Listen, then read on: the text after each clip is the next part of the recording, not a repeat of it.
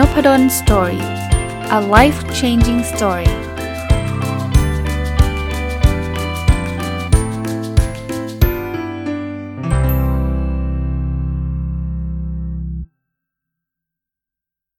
ัสดีครับยินดีต้อนรับเข้าสู่นพดลสตอรี่พอดแคสต์นะครับแล้วก็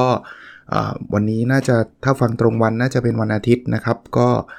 รายการใหม่ของเราที่เคยเล่าให้ฟังนะครับยินดีต้อนรับเข้าสู่รายการ Sunday Reflection นะครับถ้าแปลเป็นไทยก็จะเรียกว่าสะท้อนคิดวันอาทิตย์แล้วกันนะอย่างที่เคยเล่าให้ฟังก่อนหน้านี้นะครับว่าปกติวันอาทิตย์จะเป็นรายการ OKR Weekly แต่ว่าเนื่องจากOKR เนี่ยเราพูดกันมา2ปีแล้วถึงแม้จะมีหนังสือที่ผมอ่านถึงแม้จะมีคำถามเข้ามาเนี่ยมันก็อาจจะวนนะครับมันอาจจะซ้ำก็ยังคงบอกว่ายังไม่ได้เลิกอ่านหนังสือ OKR นะครับแล้วก็บางครั้งบางตอนเนี่ยถ้าผมเจอหนังสือดีๆหรือว่ามีประเด็นเกี่ยวกับ OKR ดีๆเนี่ยผมก็จะมาเล่ารายการนพดลสตอรี่ตามปกตินะครับอันนี้พูดเล่าให้ฟังเพราะว่าบางคนอาจจะช่วงปีใหม่ไม่ได้ฟังนพดลสตอรี่แล้วมาฟังรายการ OKR Weekly แล้วทำไมมันหายไปนะครับกลายเป็น Sunday Reflection คืออะไรรายการนี้เนี่ยมีจุดประสงค์จุดมุ่งหมายก็2เรื่องนะฮะคือผมยังอัปเดต Personal OKR ของผมตามปกติอยู่จำได้ไหม OKR Weekly เนี่ยผมก็จะมีการอัปเดตPersonal OKR ก็คือ OKR ส่วนบุคคลนะครับกับอีกอันนึงก็คือเอาเรื่องราวที่ผ่านใน1สัปดาห์นะครับที่เป็นข้อคิดหรือว่าที่มันเป็นอะไรที่น่าสนใจสำหรับผมแล้วก็อาจจะเป็นประโยชน์กับคนอื่นเนี่ยมาเล่าให้ฟังด้วยนะครับก็สัปดาห์นี้เนี่ยผมก็แน่นอนครับเริ่มต้นจากการอัปเดต Personal OKR ของผมก่อนแล้วก็ระหว่างอัปเดตเนี่ยก็จะสอดแทรกไอ้เรื่องราวที่ผ่านมาในสัปดาห์เข้าไปด้วยนะเริ่มต้นเลยนะครับ Personal OKR ของไตรมาสที่1นะครับ Objective ที่1ก็คือเรียนรู้และพัฒนาตัวเองอย่างต่อเนื่อง Key Result 1.1 อ่านหนังสือให้จบ30เล่มหนังสือทั้งไทยทั้งอังกฤษนะครับให้จบ30เล่มในไตรมาสนี้นะปรากฏว่าวีคนี้กดไป5เล่มทำไมอาจารย์อ่านเยอะจังสัปดาห์นึงอ่านไปได้ไง5เล่มถ้าใครติดตามนพดลสตอรี่มาตลอดก็น่าจะพอทราบ2 สัปดาห์ที่ผ่านมาเสียงก็แหบตอนนี้ยังเสียงก็ยังขึ้นจมูกอยู่นะผมว่าแต่ว่า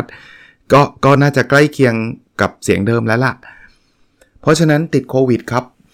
พอติดโควิดเนี่ยไปไหนไม่ได้อยู่แล้วนะเราต้องกักตัวขนาดอยู่ในบ้านเนี่ย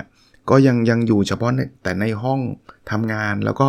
มานอนในห้องทำงานด้วยซ้ำนะครับเพราะว่าก็ไม่อยากให้สมาชิกในบ้านติดนะนอกบ้านนี่ไม่ได้ออกไปเลยนะครับก็พอเราอยู่ในห้องกักตัวที่กักตัวอยู่ในห้องทำงานเนี่ยกิจกรรมนึงที่ผมทำนะเดี๋ยวจะเล่าอันอื่นด้วยนะครับแต่ว่าคีรีเซล 1.1 ก็คือเรื่องอ่านหนังสืออ่านได้เยอะเป็นพิเศษฮะ5เล่มเนี่ยเป็นภาษาอังกฤษ3เล่มภาษาไทย2เล่มนะครับ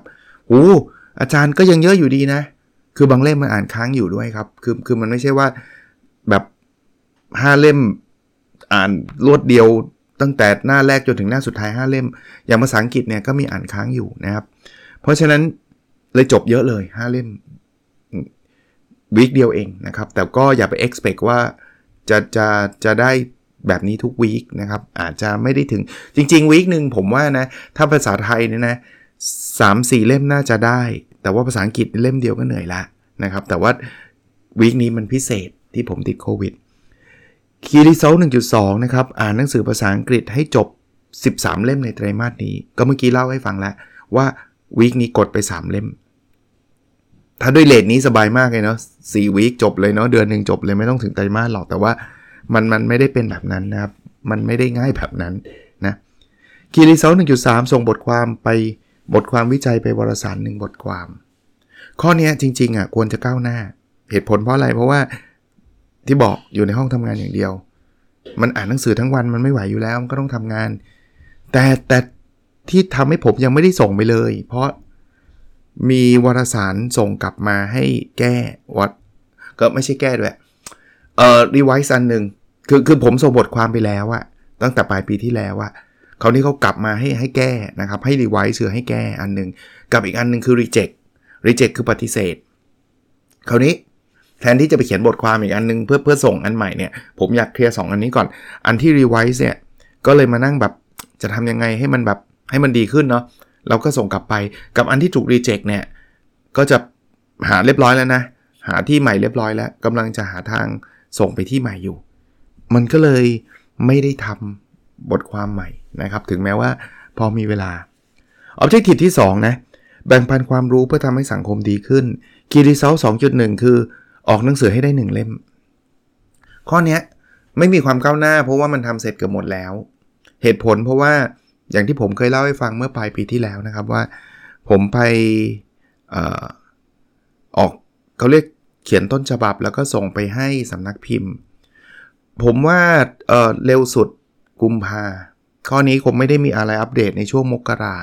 แต่ว่ากุมภาน่าจะมีเห็น1เล่มแน่ๆ Hopefully มีนาน่าจะเห็นอีกเล่มหนึ่งนะครับเพราะนั้น2เล่มน่าจะมาด้วยซ้ำนะครับแต่ว่า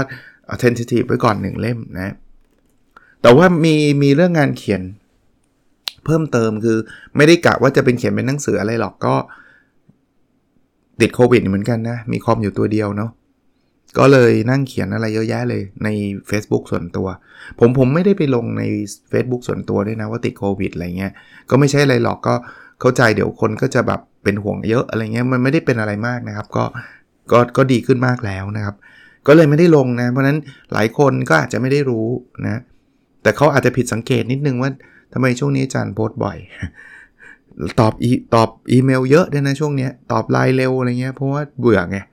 อยู่แต่ในห้องนะครับเพราะฉะนั้นเรื่องออกหนังสือไม่ได้มีอะไรก้าวหน้านะครับแต่ว่าเสร็จแล้วไม่ได้ก้าวหน้าไม่ได้แปลว่าไม่ได้ทำนะ Key Result 2.2 มีคนฟังพอดแคสต์ 20,000 ดาวน์โหลดต่อวัน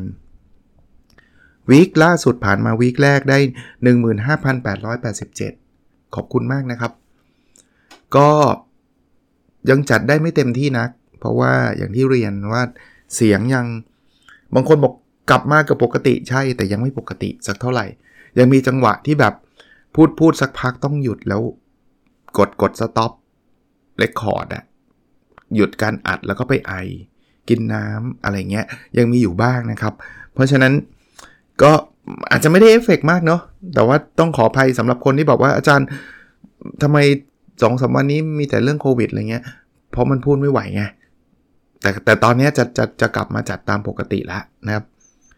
Key Result 2.3 มีองค์กรเข้าร่วม OKR Consulting Project 6 องค์กรตอนนี้เริ่มวางแผนแล้วนะครับอาจจะประชาสัมพันธ์ในไม่ช้านี้นะครับก็อาจจะเปิดรับรุ่นใหม่นะเป็นรุ่นที่5นะครับเดี๋ยวเปิดเมื่อไหร่จะมาประกาศอีกทีนึงแล้วกันนะครับก็ตอนนี้ก็ยังไม่ได้เปิดนะครับ Objective ที่3มีสุขภาพกายและสุขภาพจิตที่ดีนะครับ Key Result 3.1 วิ่งให้ได้300กิโลเมตรในไตรมาสนี้อันนี้ศูนย์เลยก็ไม่ต้องวิ่งหรอกฮะแค่เดินยังเหนื่อยเลยเดินยังไอเลยครับช่วงโควิดนะเพราะฉะนั้นอันนี้เข้าใจเลยว่าต้องหยุดไว้ก่อนนะครับวิ่งไม่ไหวนะวิ่งไม่ไหวแต่เมื่อกลับมาเมื่อไหร่ก็จะเริ่มนะครับ Key Result 3.2 มีน้ำหนักตัว79กิโลกรัมตอนนี้ 81.1 ไม่ลดแต่ไม่เพิ่มเหตุผล2ประการนะไม่ลดก็คือเราก็อาจจะแบบมัน activity มันน้อยด้วยนะอยู่ในห้องอย่างเดียวแต่ไม่เพิ่มก็คือมันไม่ได้กินอะไรเยอะนะผมอาจจะมีหลุดกินตอนเย็นบ้างนะแต่ว่าตอนนี้ก็จะพยายามลดลงแล้วนะแล้วก็ Key Result 3.3 มีเวลาอยู่กับครอบครัว25วันได้5วันเลยฮะคืออยู่แบบนี้อาจจะไม่ค่อยแฮปปี้เท่าไหร่คืออยู่จริงๆอยู่ในห้องแต่ว่าไม่ได้ทำงานเยอะแยะไงครับช่วงโควิดที่ผ่านมาเนี่ยก็แต่มันมีคอมมิตเมนต์2อันเนาะที่ยังคงต้องทำแต่ก็ทำสำเร็จแล้วนะครับก็อันนี้เป็นการอัปเดต Personal OKR ครั้งแรกนะครับในสัปดาห์ที่ผ่านมาแล้วก็reflect ก็คือสะท้อนคิดเรื่องราวที่เมื่อกี้แทรกไปแล้วนะครับว่าเกิดอะไรขึ้นในสัปดาห์คราวนี้ทิ้งท้ายครับว่าในสัปดาห์นี้มันเป็นอีกครั้งหนึ่งนะครับที่ทำให้ผมได้คิดอะไรหลายๆเรื่องเพราะว่าการที่พอเราติดโควิดอย่างที่ผมเล่านะครับผมต้องอยู่ในห้องคนเดียวแล้วก็เขาเรียกว่าอะไรนะครับไม่ว่าจะมีกิจกรรมอะไรก็ตามเนี่ยมันทำให้เรามีเวลาอยู่กับตัวเองมากขึ้นนะ อย่างแรกที่ผมได้เรียนรู้ถือเป็นการสะท้อนคิดก็แล้วกันนะครับว่าเรื่องสุขภาพเป็นเรื่องที่สำคัญมากคือจริงๆส่วนตัวผมเนี่ยเป็นคนที่ระมัดระวังเรื่องสุขภาพและเรื่องโควิดระดับหนึ่งไม่ถึงกับระวังมากขนาดที่ว่าโอ้ยกลัวสุดๆแบบไม่ไปพบปะใครเลยไม่ถึงขนาดนั้นเพราะผมเข้าใจครับว่าชีวิตอ่ะมันจะต้องเจอผู้คนน่ะเราต้อง move on เข้าใจแต่ในอีกทางหนึ่งก็คือก็ไม่ถึงกับแบบใช้ชีวิตแบบเต็มที่แบบไปลุยไม่กลัวโควิดไม่ใส่หน้ากากแล้วไม่ใช่ก็เวลาคนเชิญไปบรรยายก็ยังใส่หน้ากากยังคอนเซิร์นเรื่องล้างมือให้สะอาดเรื่องอะไรยังมีอยู่แต่อย่างที่บอกนะครับมันก็ได้แค่นี้แล้วสุดท้ายมันติดก็คือติดเนี่ยบางคนถามว่าติดเพราะอะไรผมไม่รู้เลยคือเอาเป็นว่าผมไม่รู้เลยครับแต่ว่าเอาเป็นว่ามันติดอ่ะคราวนี้ผมข้อคิดก็คือสุขภาพมันสำคัญเพราะว่าวันที่เราติดหลายคนเป็นโควิดหรือไม่ต้องเป็นโควิดก็ได้ฮะอะไรก็ได้นะท้องเสียเป็นไข้อะไรเงี้ยเราจะรู้เลยว่าสิ่งที่เราโหยหามากที่สุดเนี่ยคือสุขภาพที่แข็งแรงอาการโควิดผมไม่ได้รุนแรงมากนักนะครับมันหลักๆที่เยอะสุดคือไอนะครับมีเจ็บคอบ้างโชคดีเป็นคนโชคดีที่ไม่ได้เจ็บแบบสุดๆนะครับแต่ว่าเสียงท่านจะเห็นว่าเสียงผมแหบเลยนะครับแต่ว่ามันไม่ได้เจ็บแบบโอ้เจ็บทรมานแต่ไอเนี่ยไอเยอะนะครับมีตัวร้อนนะครับมีตัวร้อนท้องเสียมีบ้างนะครับแต่ก็คุยกับอาจารย์แล้วก็คนที่เขาเคยเป็นนะครับแล้วก็คุณหมอเนี่ยเขาก็บอกว่ามันไม่ได้รุนแรงขนาดที่จะต้องไปโรงพยาบาลก็รักษาตามอาการนะครับแต่ว่าถ้าเกิดใครเป็นที่มันมีอาการรุนแรงเหนื่อยหายใจไม่ทันอะไรเงี้ยหรืออื่นๆนะปรึกษาคุณหมอก่อนก็ดีนะครับแต่ว่าอันแรกก็คือพยายามทำตัวให้แข็งแรงนะครับเพราะว่าเราพอเราป่วยเนี่ยเราก็จะรู้สึกว่าแบบอยากแข็งแรงอะขนาดอย่างพอดแคสต์เนี่ยผมก็อยากกลับมาพูดแบบเนี้ยแล้วตอนนั้นมันพูดแบบนี้ไม่ได้เลยอะเสียงมันแบบไปเลยอะนะครับอันที่2คือมันเป็นเวลาที่ทำให้เราได้อยู่กับตัวเองมากขึ้นได้นั่งคิดได้อยู่เงียบๆเยอะขึ้นคือจริงๆผมก็เป็นคน introvert อยู่แล้วนะผมก็พยายามใช้เวลาอยู่กับตัวเองแต่ว่าบางทีมันก็ยากเพราะว่าเราต้องไปสอนหนังสือเราต้องไปประชุมเราต้องไปทำนู่นนี่นั่นเยอะแต่ช่วงโควิดเนี่ยเป็นช่วงที่แบบอยู่แบบอยู่ในห้องคนเดียวบ่อยเยอะอะเนาะเยอะไม่ใช่บ่อยตลอดเวลานะครับอาจจะมีบางช่วงบางตอนบ้างนะครับที่ลงไปบ้างนะครับแต่ว่าน้อยนะครับก็ทำให้เราได้แบบได้อยู่เงียบๆอ่ะได้คิดได้อะไรหลายๆอย่างนะครับอันที่3เนอะมันทำให้ผมได้ bring back good memory ภาษาไทยแปลว่าได้ทบทวนความทรงจำดีๆในอดีต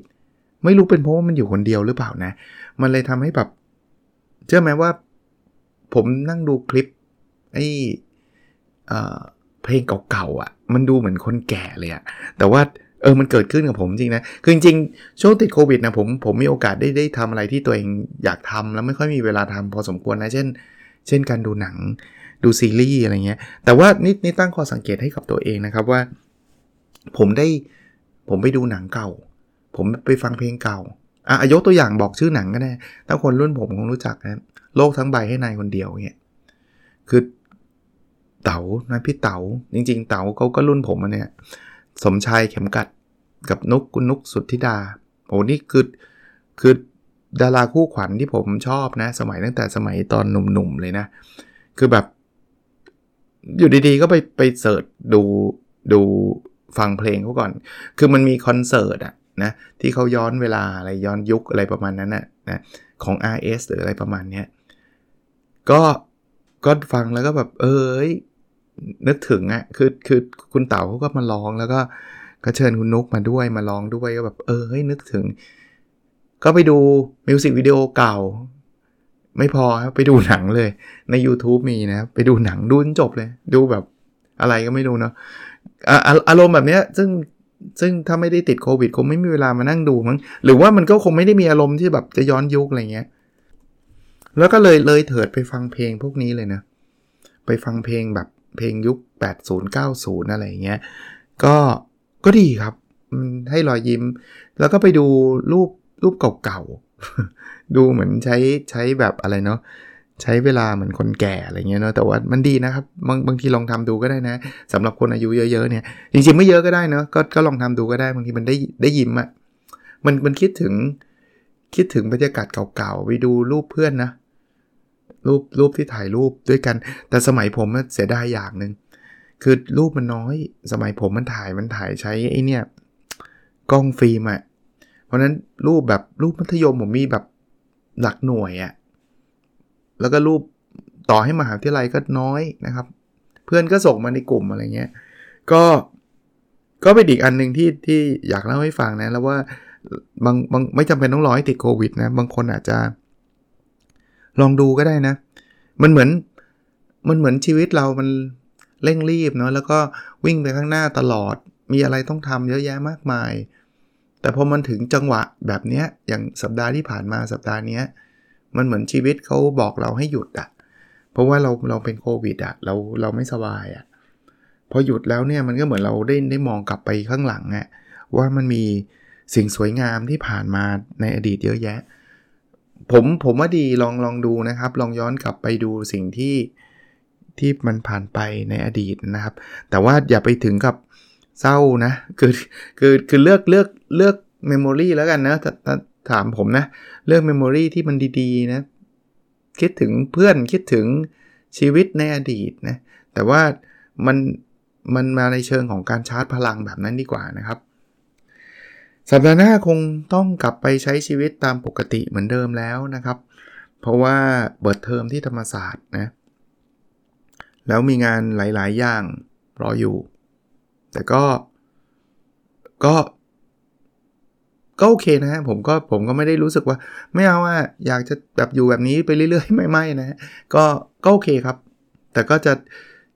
จะคิดว่ามันก็เป็นอีกหนึ่งบทเรียนชีวิตที่เร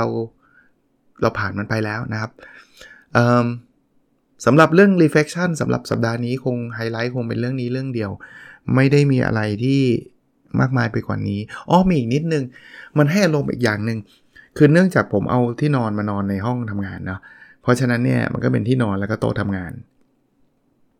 มันทำให้ผมนึกถึงตอนผมไปเรียนเมืองนอกเพราะห้องผมเป็นแบบนี้เลยคือมันไม่ได้เหมือนกับเป้นะแต่เซตติ้งมันประมาณนี้คือผมมีห้องที่มันมีเตียงแล้วก็โต๊ะทำงาน exactly เลยเพราะฉะนั้นเนี่ยตอนอยู่ในห้องเนี่ยมันคิดถึงตอนยังบอกภรรยานะว่ามันเหมือนตอนเรียนเมืองนอกเลยอะ productive ดีเหมือนกันนะทำงานอะไรหลายอย่างเสร็จแต่ก็มีหลายอย่างที่มันขี้เกียจเหมือนเมืองนอกเลยครับ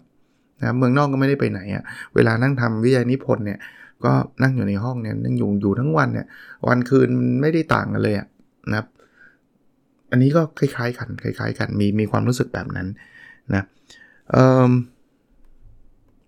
งานเมื่อกี้เราจะเล่าให้ฟังอีกนิดนึงว่ามางานมี2งานที่ยังต้องทำแต่โชคดีว่าเป็นออนไลน์หมดงานแรกคืองาน Open House ของ MBA นะครับตอนนั้นไม่รู้จะพูดไหวหรือเปล่าด้วยเสียงก็ไม่ไหวอะไรเงี้ยแต่สุดท้ายผ่านไปได้ด้วยดีนะครับงานที่2คือสอนนะผมรับปากเขาว่าจะสอนแต่ว่าบอกเขาว่าต้องเป็นออนไลน์ก็ตอนแรกเขียนไปหาเขาว่าไม่แน่ใจเลื่อนได้ไหมเพราะว่าไม่กลัวว่าจะพูดไม่ไหวอะเขาบอกว่ามันไม่มีสล็อตให้เลื่อนเลยแล้วก็นัดเขาไว้เรียบร้อยแล้วก็เลยลุยสอนนะครับได้ครับผ่านไปได้นะครับสอนได้ครับแต่บอกคนเรียนไว้ว่า6ชั่วโมงนะผมสอนก็บอกว่าไม่รู้เสียงมันจะหายไปเมื่อไหร่นะครับแต่ว่าเนื่องจากรับปากไปแล้วถ้าทำได้ก็จะทำให้ดีที่สุดก็ผ่านไปได้ด้วยดีเหมือนกันนะครับโชคดีเกลี่ย2งานนี้ได้นะก็ว่าจะพูดสั้นๆจริงๆ20นาทีเลยก็โอเคนะครับขอบพระคุณอีกครั้งนะครับสำหรับคำอวยพรที่จะให้หายเร็วๆหรือว่าให้รักษาสุขภาพนะครับขอบพระคุณจริงๆนะครับซาบซึ้งใจมากนะครับบางท่านที่ไม่ได้อวยพรไม่ได้แปลว่าไม่ซาบซึ้งใจนะคือซาบซึ้งใจหมดนะครับขอบคุณที่ท่านติดตามฟังก็ดีใจแล้วนะครับโอเคครับแล้วเราพบกันในเอพิโซดถัดไปนะครับสวัสดีครับ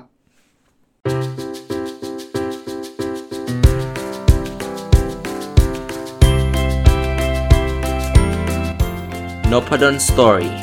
a life changing story